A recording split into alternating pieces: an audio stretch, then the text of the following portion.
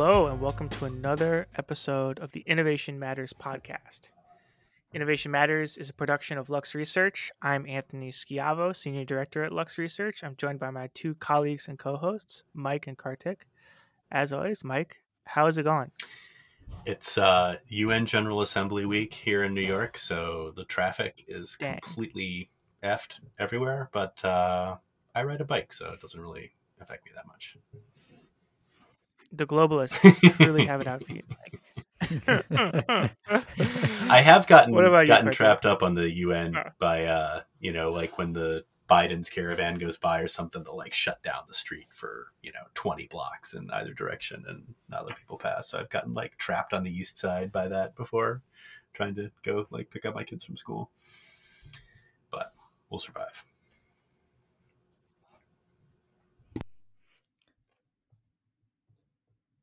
Yeah, I'm good. Amsterdam is back to normal. It's been raining the whole day, which is what the Netherlands is supposed to be. Traffic jams because of the rain, not because of the UN assembly. But famously good weather back to normal in Amsterdam. Absolutely. Yeah, I feel like we really missed a trick because we're doing our big event in Amsterdam in a couple, maybe month and a half or so, and November, not really like peak Amsterdam season. No. We probably should have done it in April or May, but maybe next year we'll learn.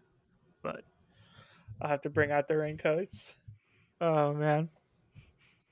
The first business trip I ever took to Europe, my sneakers ended up so soaked that I just threw them out at the end of the trip. They never dried out for a week, and that was that. R.I.P. to that pair of sneakers. They were actually given to me by my college senior design partner because he was so despairing at the state of my shoes. He just gave me a pair of his own sneakers. And look at you now, Lux, king of the fits. Yeah. And look at me now. Yeah, truly, the fashion journey has been truly completed. So we have some interesting news today.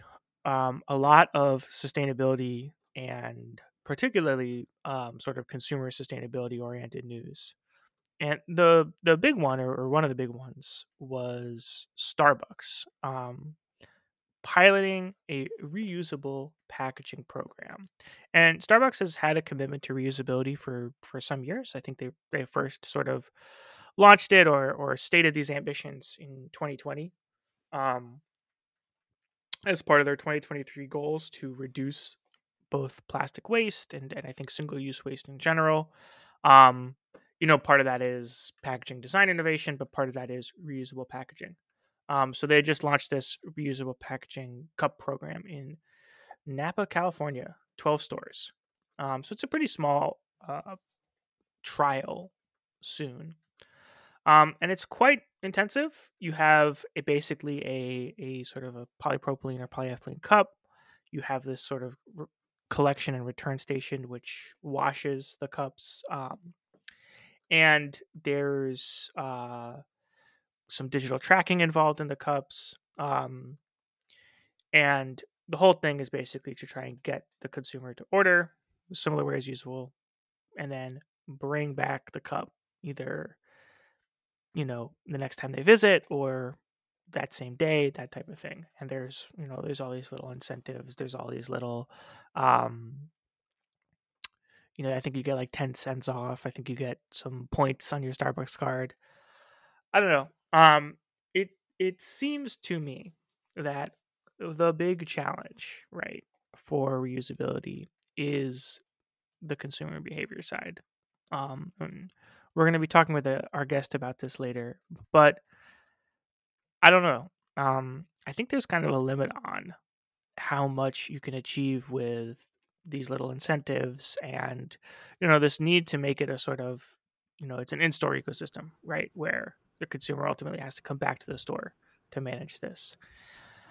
I don't know. I think to me this is an interesting trial, but I'm climate Stalin, so I think we have to get to the point of instituting this from a top down, right? Some more standardization across stores, across different types of organizations, different types of brands. And it's going to be really hard to do without that.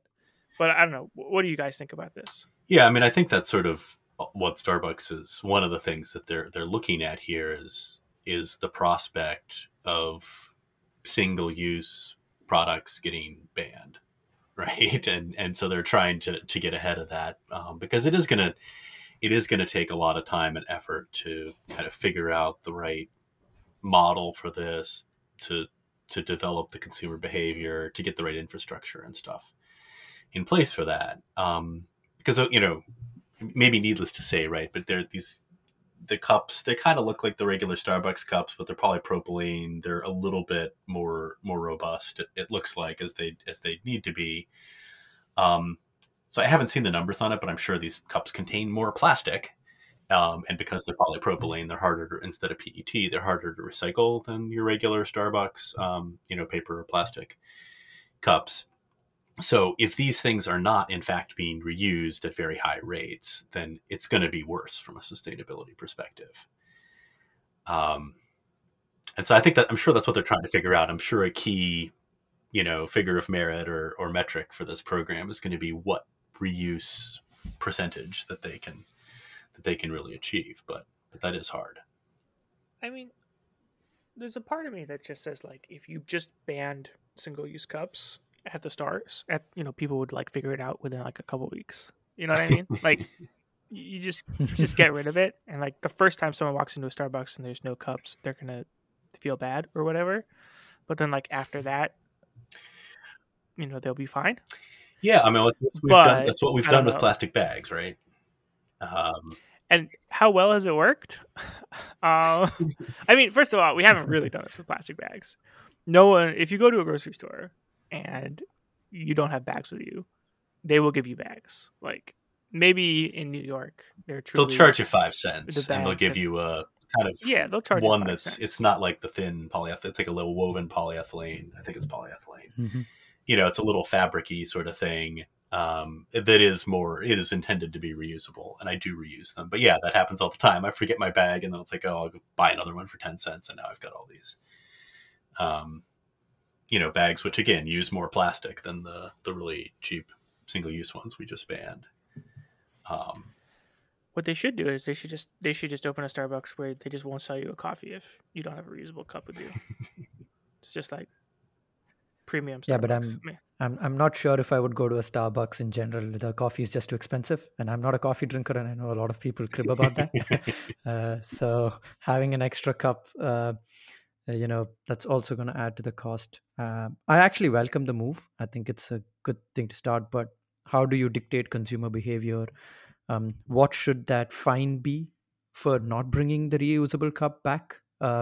It sort of goes back to something I learned during my economics course in university, where they have this Pigouvian tax for carbon. So what's the right amount of tax that you should have to incentivize people to jump onto the program? If it's too high, then people are like, oh, it's too expensive, and they look for alternative sources.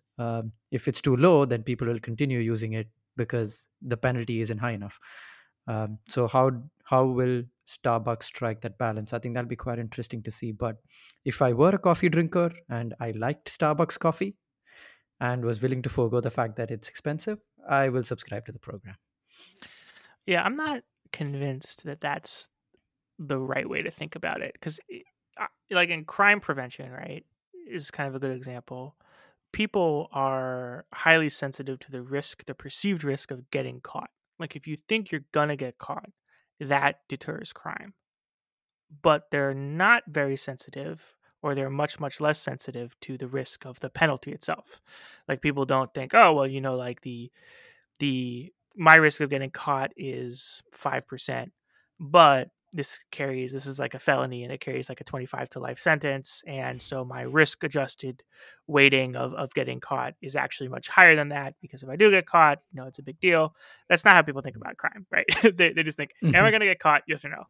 And so like the penalty is like, oh, like, is it like, should we give them a $1 off, or like 10 cents off plus 25 points? And it's like, I don't know if that really matters. Like, I feel like once you're, to use the grocery store example, once you're in the grocery store and you don't have bags, you're going to pay almost any price for that bag, right? Like, if the bag was $1, you would still pay $1 to get the bag. It Yeah. would have to be like $100 or I don't know, $10 to like, you really have to move up the cost curve dramatically to change consumer behavior in that way. So like to me, it's the physical elements of the system and just the lack of alternatives, right? Or the making it a habit, the sort of building an ecosystem around it. That's going to be way more important than like, oh, what's the optimal price discount that we give to get people to get in the store with the reusable cups. I just don't think it works that way. Maybe I'm from a very price sensitive market in India, because we are pretty price sensitive in India. So I guess that's what sort of shaped my thinking when I was making that argument. But yes, that's a fair No, it's a point. good point too, because I do think that if this does lead to increased costs, that is going to have an impact in, like you said, more price sensitive markets. And what works in Napa is not going to be the same as what works in Right. Delhi or whatever, or a lot of places around the Well, world. presumably, and I mean that's one of the big questions to this. And again, we have a fantastic guest in the second half of this podcast, so stick around. But like one of the big questions is, what is the ultimate cost impact of reusability, right? Um, is it going to be cheaper? How cheap can it be?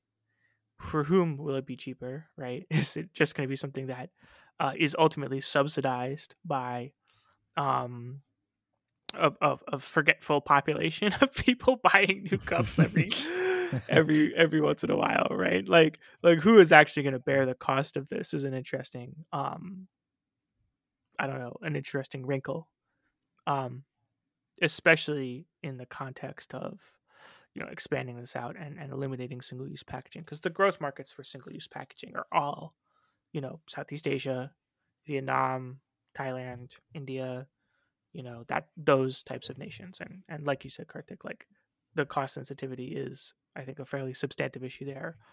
Um, although in some ways, I mean, like in Singapore, right, the hawker centers they're using reusable cups pretty regularly, right? It's not that big of a deal. So maybe it'll be a much easier transition. Okay. Speaking of easy transitions, we're going to easily transition to our next topic. Through the magic of editing, we're going to cut out the long pause that just happened. And we're going to talk about the other big sustainability sort of packaging related news, which is the EU is cracking down on kind of a pretty wide range of things, but basically greenwashing claims. And these sort of seem to fall in a couple categories. One is just like BS claims, like, "Hey, this is an eco product." It's like, what does that mean? It means nothing. You can't make that kind of claim. So there's a number of things about here, sort of about like, oh, like unapproved sustainability labels, unapproved certifications, that type of thing. The second is specifically offsetting schemes, and it seems like there's a substantial crackdown or reduction in the legality of basically carbon offsetting or certain offsetting schemes. And this isn't necessarily, I think we go to carbon offsetting, but like every time we touched on this last time, but every time I book a flight with my credit card, I it says, oh, we're going to plant 2 trees, right, for this flight, right? And that's an offsetting scheme, even though it's a very stupid offsetting scheme, right? So it's not extremely clear to me what kind of offsetting schemes are going to be banned. And we can kind of dig into it a bit more. But then there's also a lot of consumer protection oriented stuff. So basically, um, restrictions on sort of durability claims that aren't backed up, representation of goods being repairable if they're not repairable, um, some crackdown on like basically prompting consumers to replace your ink cartridges earlier than necessary, or any sort of replacement earlier than necessary, and limitations on like sort of forced obsolescence or planned obsolescence, right? um so it's pretty wide ranging and pretty interesting. It sort of reflects a philosophy, again, that I'm not sure I completely agree with, which is that consumer choice being an important thing or a driving factor, right, in the sustainable transition, where it's like, look, we're going to have products out there. People need to disclose faithfully what's in those products or what the attributes of those products are. And then consumers who value sustainability can choose those products. And like, it's good. Obviously, just like lying to consumers is not great as far as like a an economic theory goes. But I'm not really convinced that like letting just like opening this one up to the free market is really going to get us anywhere. Yeah, I mean, like if you're a climate activist, then the fact that people are claiming some product is carbon neutral when it's not is infuriating, and justifiably so. But like, kind of punishing that company for that, or how much does that really drive actual more positive behavior is a little bit up in the air. But I think this proposal is interesting because they're not just, which I think some of the NGOs, it sounds like, wanted them to do. They haven't just banned carbon neutral claims. They've banned carbon neutral claims unless you can prove they're legitimate. So I think the hope is that if companies want to start making these, we've seen this, right? We've, Ari van Berkel on our, and Mukunda Kashik on our team, right, wrote a really interesting report about carbon, a couple of really interesting reports about carbon credits, where they really get into thinking about these things. And, you have to think about carbon credits, not just in terms of the cost of them and how much, how much carbon you can sequester with them, the sort of scalability, but also in terms of the risk, right? What's the risk that credit is going to turn out to not have sequestered as much carbon as it is supposed to? And, if you're doing something like forest based, then those are they're really cheap, but they're really high risk, because like the odds that if that forest is not properly managed or it burns down or whatever, that the carbon is not actually going to be sequestered is pretty high. And something like this EU regulation, puts some actual financial teeth behind that risk. It's not just like people are going to know your claim is BS, but you could actually be banned from making it, or I think it could also even provide a platform for people to sue these companies for making, or grounds for people to sue these companies for making misleading claims. So it does put some financial teeth behind that risk aspect of the carbon offset market, and I think be serve something else that's going to be driving it towards higher quality carbon credits and better monitoring, reporting, and verification behind carbon credits. Yeah, just a couple of thoughts on this from me. I guess, again, I'm going to sound like a broken record when I say this, but I think one of the objectives is to prevent consumers from overpaying for a product. When I go to the supermarket and I see something that says bio or organic on the label, it's usually priced more than something that does not say that. Um, so I guess that's the first thing they want to prevent. Now, the word bio is not specifically mentioned in this policy in the press release. So but I guess that's how they're thinking about this. And the second thing, and going back to proving what offset systems and stuff they're using, and please correct me if I'm not mistaken, if I am mistaken, sorry. uh, isn't I'll correct you if proving you're not mistaken as well. Don't worry. that's also important. Isn't proving the legitimacy of these green certificates still quite murky? Yeah, it's pretty rough. Like, even beyond the legitimacy, I mean, there's proving the legitimacy of the actual thing. Like, did you eat? Are you just straight up lying? Did you actually plant 100 trees or whatever? And then there's the much, which is difficult by itself, right? And then there's the even much more difficult question of proving like if planting 100 trees is even good for the environment, and over what time scale, right? So there's a ton of issues at present with all these different approaches. And I think that's why, like, when we see these crackdowns, they're gonna be focusing on these credits. But there is a risk here. I mean, in the plastic space, we're beginning to see the exploration of plastic recycling credits, where you can separate the content from the recycled claim in a sort of similar way that you separate the the carbon reduction from the product, or the actual activity, and attach it to a product.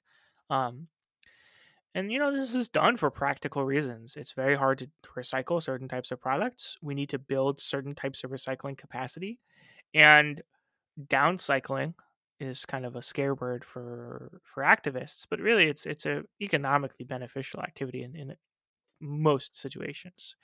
So there are these big mismatches between the groups who are willing to pay for recycled content and the kinds and types of recycled content that are available to them, and the usability and all these issues, right? You have these big markets that could consume a lot of recycled content, like carpeting, like automotive, building materials, that aren't really willing to pay. And then you have these groups that really want things to be recycled, but and have a willingness to pay, but it's actually very difficult to get the physical material that's compatible with the application. So, I mean, there is a risk here of crimping certain types of claims that would be valuable for the economy overall and valuable for sustainability, more to the point. Um, but I get where the EU is coming from. I think the pendulum is definitely pretty far on the side of like people lying, and pretty not so far on the side of like, oh, legitimate, recycling activities or whatever are being slowed down by this, by red tape. I don't think that's a particular issue too far, but I mean, it could be in the future. Okay, I want to leave you guys with one last question. There's this incredible Bloomberg article, why Starbucks is trying to cut wait times, and they have done an analysis of how many possible variations there are of a Starbucks cafe latte.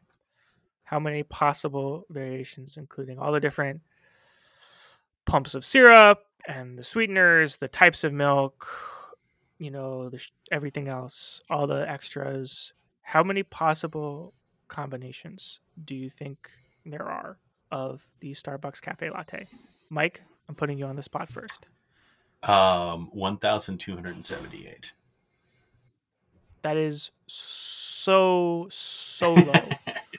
That is insanely low. Multiple orders of magnitude off. Karthik, can you do any better? I'm guessing, I don't know, 100,000 combinations? Just because you said Mike's According option was to low, I mean, you Bloomberg, made it easy for me. according to Bloomberg, I mean, you are certainly closer. They have come up with the number 383 billion combinations. It's an incredible graphic. I'll send to you guys. But Oh, wow. and they could all go in a reusable cup. So yeah, and there's Still actually a don't great picture agree. of Schultz in the U.S. Senate drinking from what appears to be a reusable, or at least certainly not a single-use plastic cup there.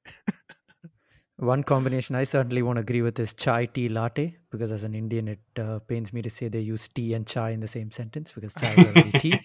But and then it already has milk in it, so that's, you also have latte in it. I'm like, what? But yeah, it's Did you know that you could get your cup lined with caramel sauce at Starbucks? That's one of the options.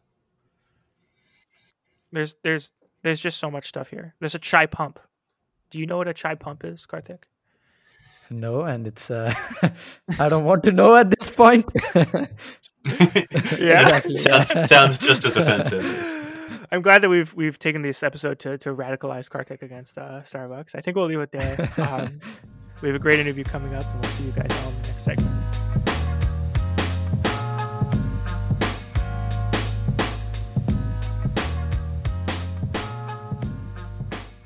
Okay, we're back with Jonathan Tostevin. He is the CEO of Muuse.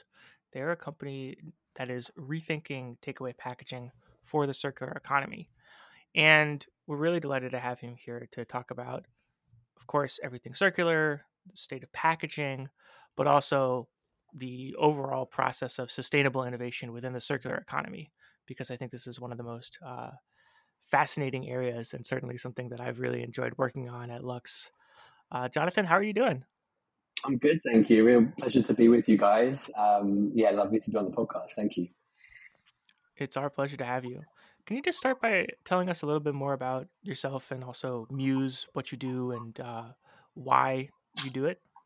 Sure. So I'm Jonathan. I'm the CEO of Muse. I'm based out in Singapore. I've lived here for 6 years now. I'm originally from the UK.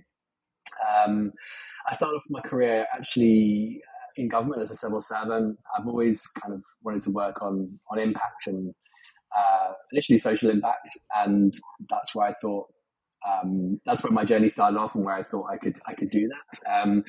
I focused on international development. Ended up working in the ministry in the UK that specialised in that, including on the Ebola crisis in Sierra Leone. But after about 9 or 10 years in government, I realised that I wanted to be a bit closer to the action. I enjoyed the kind of operation roles, like getting my hands a bit dirtier, and um, that kind of led me to social enterprise. And I joined a program called On Purpose in the UK, which helps professionals transition into the social impact, into the social enterprise sector from either the private or public sectors.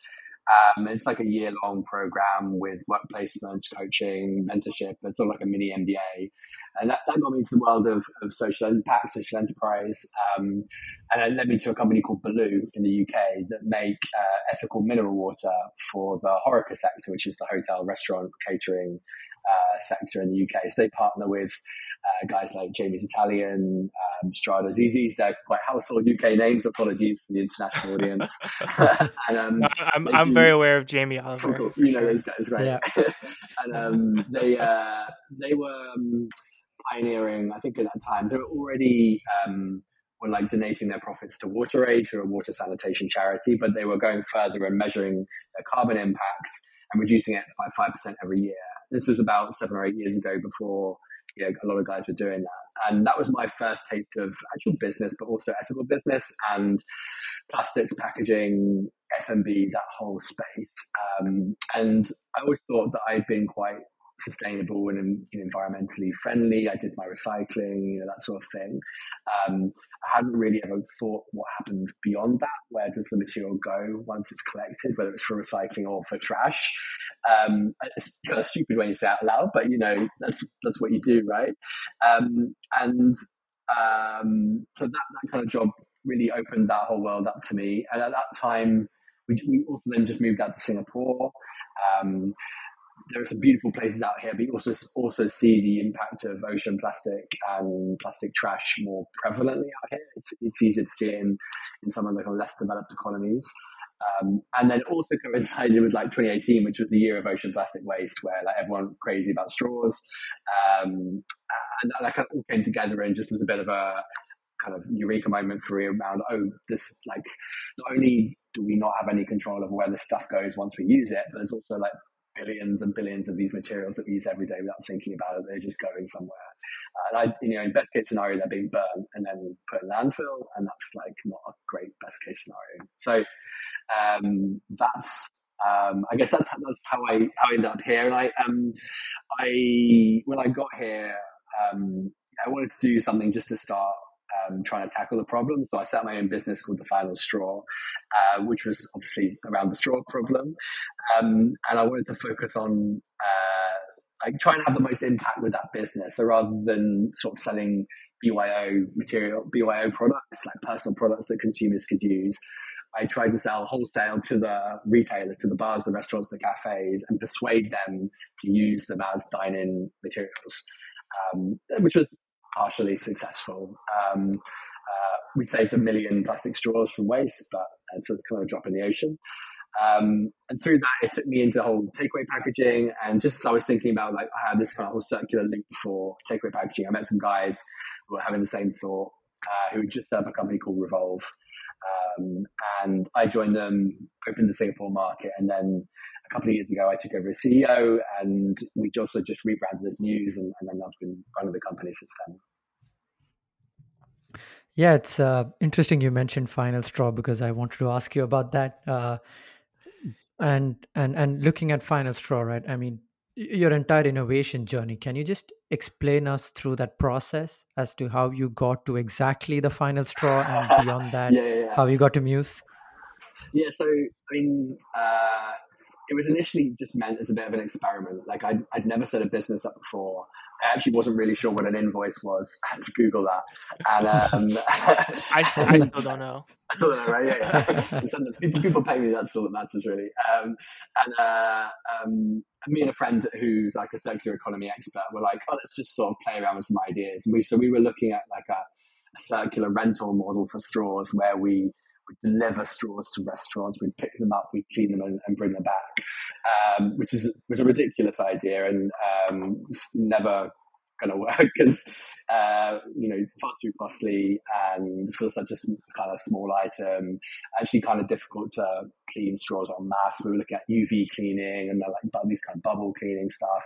It got a bit ridiculous, and then we just kind of we were designing this stuff like just ourselves, and then I went out and started talking to cafes, and they were like, well, why don't you just like sell them to us and we'll use them? We're like, okay, that sounds a lot simpler, less kind of cool and perhaps circular economy designy, but maybe it'll have more impact and actually solve the problem. So my mate became less interested after that because it was more of a theoretical kind of place. And I just kind of thought, okay, we'll set this up and see where it goes.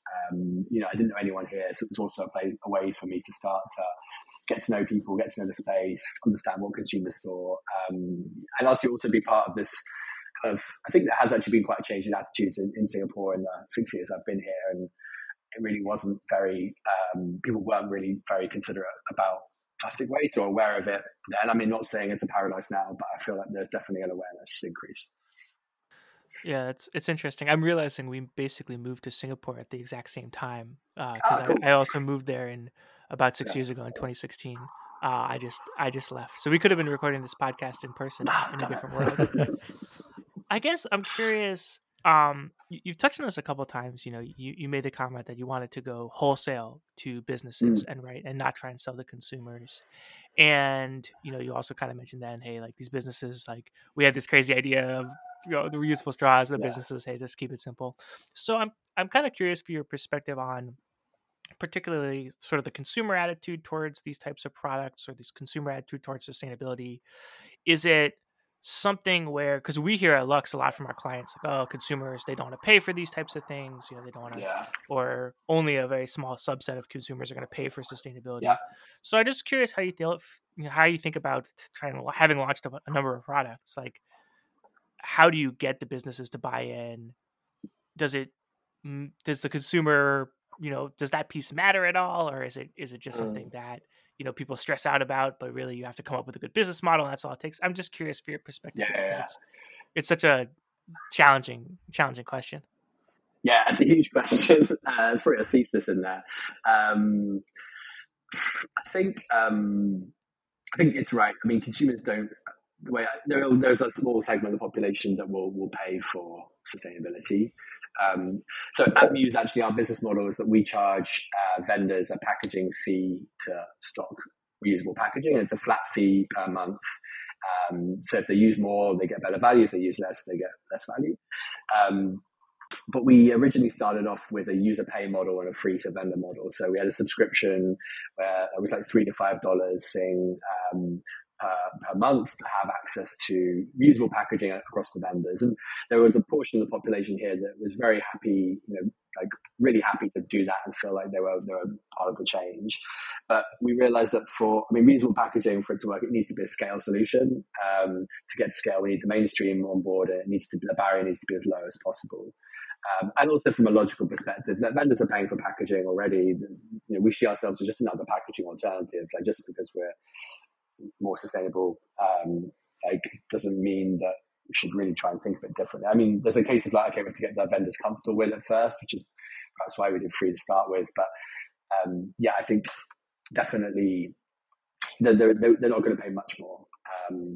From a vendor point of view, I think it's super challenging to get vendors to do it if they don't think their consumers are interested in it or going to be up for it. The cost is an issue, but I think because packaging is a really cheap item for them already, a lot of them I don't think really factor it into their, it's such a small cost that you're not saving a huge amount by trying to, you can't really be cheaper than single use currently is, so you're not really going to save money against it. Maybe you can be slightly if you're really good on a reuse scale. But you're basically going to be cost parity at best. And then they're thinking about all the operational effort. It's not just like I'm swapping in a plastic product for a paper product or a bioplastic product or a compostable product, where it's basically just like for like. You're actually swapping, you're changing a system, and that brings effort. They've got to train the staff. They've got to think differently about doing things. Like that whole like, this feels like a big thing, and inertia, I think is probably the biggest aspects. It's not so much the commercials. They're important, but I think vendors are willing to pay, 15, 20% more. It's kind of, I mean, you already see that, right, with the shift out from plastic to paperboard. Like people have these nice craft paper ones, which are double the price of plastic. And polystyrene doesn't really happen anymore. That's super cheap. So you already see that there is a move. But, kind of, the average vendor pays probably around 20 to 30 cents per piece. They're probably willing to pay around 30, but not going to pay 50. Speaking of consumers and sticking to that topic, this is one thing I hear a lot internally within Lux Research as well. I don't follow the sustainable packaging space. I'm more into energy. But when I talk to my colleagues here, they go, do you know personally, as in they're asking me the question, and they go, are you aware of policies related to the use of sustainable packaging? How do you dispose recyclable goods, or where do you dispose them off? And I was like, that's an interesting question. Even though I have a limited knowledge of Dutch and I can read pamphlets and stuff, I really don't know. And my colleague was like, that's because consumer awareness about sustainable packaging and the use of recyclable products and how you dispose of them off is very, very low. So my question to you is, within Singapore, Asia, and you're also from the UK, so I'm sure you have a lot of family, friends here in the Western part of the world. What do you see in terms of trends, in terms of policies and improving that consumer awareness of Yeah, I sustainable think it's packaging goods? a good question, because you talked about like there's this big implementation leap, and like how much of that rests on the consumers, or the users, right? And especially in France, you have like McDonald's beginning to adopt this kind of thing. And it's like, okay, well, like as we scale it up, it gets to be less and less of a controlled environment. So yeah, I'm curious about your thinking on this part for sure. Yeah, my general view is that it's not really on the consumer to. I think the consumer is the one with the ultimate power, and that by business and governments are ultimately looking at consumers and what are they thinking, what do I need to do to keep them on side. But the consumer is the one with the least power, the least agency, the least time to do anything about it. So sort of trying to put the solution on them is really tough, which is why BYO has been pushed for like 10 years. It's such a tiny proportion of most restaurants is like takeaway. Recycling again is a consumer solution, which doesn't really work at the level any level where it could be considered successful. So I think ultimately it is incumbent on the kind of business community and government, I think, together to create the right infrastructure and systems to allow the consumer to behave in a different way. So you see, like McDonald's in France is a great example where they've shifted. The law has come in and said you have to have reusables in dining. You can't use a single use anymore for that in that environment. McDonald's probably wouldn't have done that themselves unless the regulation had come in, because they incur a cost for doing it. But once they're told that's the law, that everyone has to do it, they're, okay, cool, we'll do it. We'll probably do it better than everyone else because we're super efficient. And they go out and do it. And yeah, there's totally some teething issues with it, I'm sure. But then, and obviously the consumers are maybe now at a point where they're going to be more accepting of it too. That comes with the kind of the warming up of them and making sure like people understand it. But I think ultimately you're looking for business. I'm looking really at business and government. I guess I include us in this too. Like, try and having the confidence to take that step and try these things out and create the right systems and environments. Can you talk a little bit about, on this question, like McDonald's, this question of scale, right? You may have seen there was this UN report turning off the tap, and they forecast in their sort of successful system transition scenario as high as a 30% reuse rate for plastics, which some of the plastics producers were like, wow, that's crazy. That's like cuckoo bananas talk, right?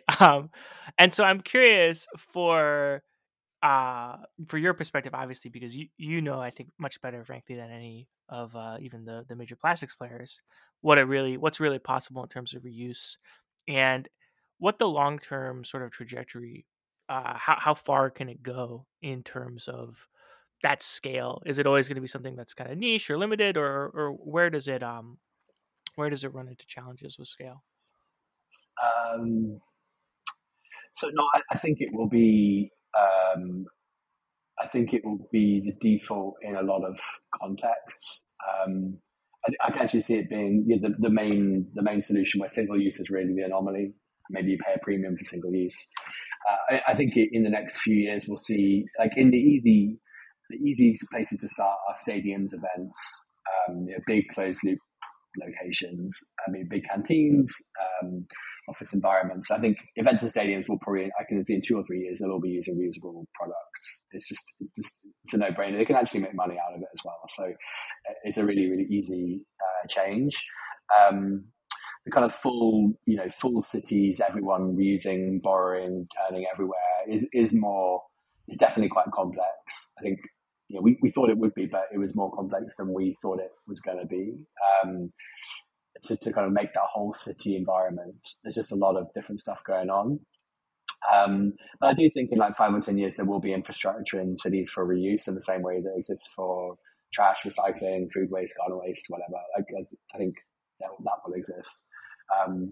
In terms of the number of like cycles you can get out of an item, I think the industry, the market, and the whole reuse space is still pretty young. So I don't think anyone really has there's not a huge evidence base on any of this stuff. The manufacturers will say the products can go through hundreds and hundreds of times. They've not like put curry in it and like chucked it in a return station and washed it or whatever. They just like opened and shut it or something, so yeah. And you can't really go on what they say, but the products that we see that we use are pretty durable. I mean, we conservatively say 100 per item, and I reckon most should go more than that. The loss rate is the key bit. So obviously you need a system that ensures you can collect back the containers, because even if you have a 90% return rate, that means you lose 1 every 10. So you need to basically have a material that breaks even environmentally after 10 uses. So I can go on a lot on this space, but you need to have systems that ensure stuff comes back. I would be curious for your comments on this, because I think this is one of the pushback we see on this type of reusable thing. Often it's in pretty bad faith. You'll read a pretty stupid article in the New York Times or whatever, where they're like, "Oh, those plastic reusable bags are actually worse for the environment," and it's like, no, they're not. Like, but there is something to this idea of, hey, how do we actually manage these trade-offs, right? So I'm curious. Is it a design question of the packaging itself? Is it within the ecosystem, that the retailer or the vendor sets up? What's going to impact that? What's going to drive that forward? And especially with consumers, right? The burden's not really on the consumer, but you have to kind of create a system that's easy for them to use, right? And easy for them to do that. So how are you thinking about that? Yeah, the product is part of it, I think, and you're going to have to think about the whole system. So, what accountability mechanism or how are you ensuring that the stuff comes back, right? So that people put it where you want them to put it once they've used it. And I guess you can think about that broadly in 2 ways. One, whether you kind of penalize them for not returning, which is a model we use currently. And that allows you, so for our model, there's no upfront deposit, which removes one of the barriers for reuse. But if you don't bring it back within 30 days, then you get charged the kind of cost of the item, which allows you to use kind of higher value reuse items, because no one's having to like fork out an item unless they don't bring it back. But there is that slight anxiety around, if I don't bring this item, then I could be in up for $10, $15 paying for something, which isn't an ideal feeling. But we do get a really good return rate. So our return rate is 98% because in using that model. Or you can look at it of, okay, how do I incentivize people to bring it back? So there's no like penalty if you don't, but so if you drop it back in and maybe you sign up for something at that point, you can get a reward or a discount on your next purchase or something along those lines. And I think that's quite an attractive model. It's a lot lighter, like kind of in terms of like friction and amount of stuff the customer has to do. it's also a positive experience, not maybe a potential negative one. I think we're experimenting with that at the moment, and we're interested to see like what that does for return rates. I think the context is obviously super important too. So like at events, large scale stadiums events, you need something that's going to be able to deal with high volume. You've got 50,000 people leave at the same time. You can't like be taking deposits off all of them or giving them back or whatever. Like, trust me, we've done that with events where you're just handing out bills and notes as deposits, and it's like, yeah, a nightmare. You don't want to do that. And everyone's leaving at the same point. If you make it super convenient, communicate the program well, you might not even need any kind of like system or incentive. Maybe the incentive is a sort of sweetener to like just get that extra 10%. If you're talking about like takeaway from fast food or like anywhere in the city, then and people aren't going to bring that back because they're going to take it home and it's going to sit in their kitchen cupboards, and like unless someone's coming to their door to collect it, which is probably like the last step in the reuse market because that's just such a logistically costly thing to do. It's not going to come back, and we've seen that some of the reuse companies that are out there have tried lighter touch things in that context. It doesn't work as well. So it's this is one of the challenges of also being a startup where you're trying to pivot into different things, try different stuff out. That all the time you're like, okay, this context, actually this model works a bit better. And as consequently, we can use this product where, like, for example, like the incentive model, you want a cheaper product because you can't be using $15 of kind of cost of product when someone doesn't bring it back. You need something that's more like 2 or 3. And you kind of offset that in your costs. And like an event cup is like $1 basically, so you can kind of work with that. But like, yeah, if you're talking about kind of in the open city space, it's a lot harder. And then also the kind of quality of the product affects how people use it, but also whether they're more likely to keep it, and then some of that stuff too. So there's a whole bunch of different factors. It's a bit like kind of Rubik's Cube, and you've kind of just got to line up a few different things and hope everything's aligned to deliver what you want. Yeah, I mean, it's fascinating, and I think it's one of those things where I feel like you can make a really small change, and it either is really impactful or it ruins, something like, it's like, oh, we made this hinge designed like 3% thinner, and now it breaks and no one returns it because like the hinges fail. It's like, oh god, it just feels like such a landmine of a situation of. Which is why I'm a podcaster and not actually not actually trying to do anything. I want to leave you with kind of one big picture final question. In the like decarbonization space, as an example, it feels like there's a lot of agreement. Net zero is the goal. Everyone's kind of swimming towards that. Spaces like the energy sector, there's pretty clear roadmaps for what's necessary, and of course, there's some level of disagreement, but in the circular economy space as a whole, people I find have really wildly different ideas about what is sustainable, what the future should look like, what works, what doesn't. There's people who say, hey, we have to increase recycling rates. There's people who say, hey, recycling just doesn't work at all. It's there's people who say, hey, we have to eliminate packaging entirely, and so it feels like there's this really, really fractured space, and there's not a single goal that anyone's working towards. So I guess I'm just curious as to what do you see as like the end state, or what do you see as, what's your North Star? Because you have to manage these trade-offs in any type of packaging solution, right? Single use versus reusable, carbon footprint, waste. So how do you try and find a direction to go towards, and what are you sort of most concerned about, or what would you like to achieve in the very long term?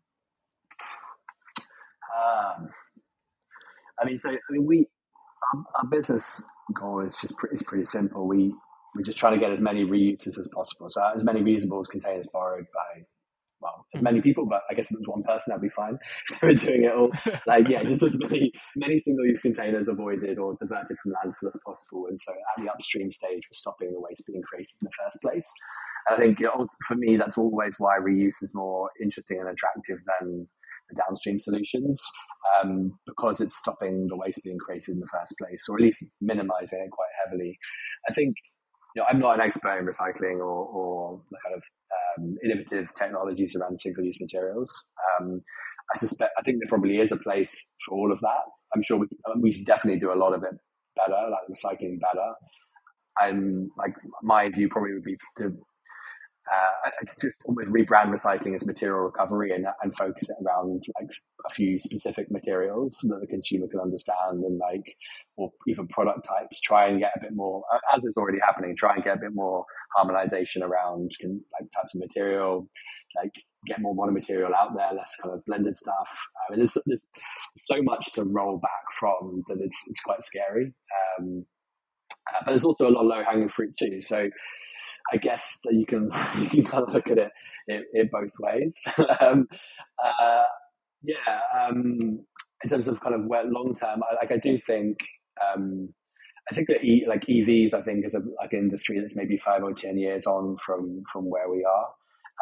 Something that like I feel like has been around for. Electric cars should have happened like 10 years ago, but it sort of hasn't.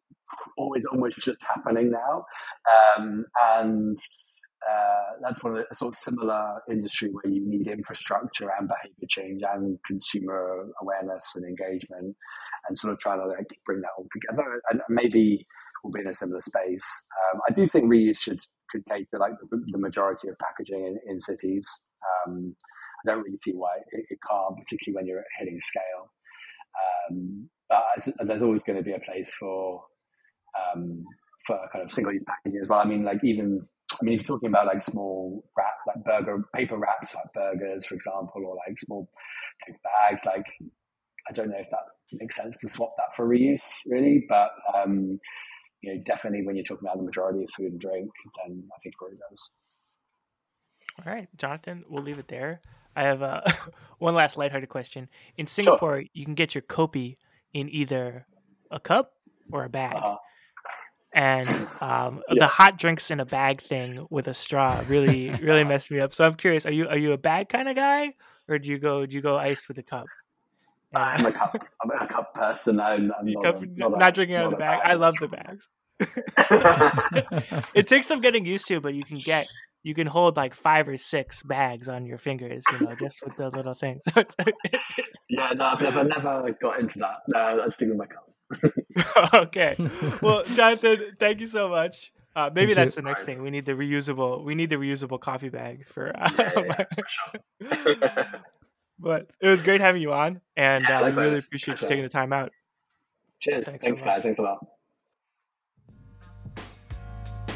Innovation Matters is a production of Lux Research. For more, visit www.luxresearchinc.com.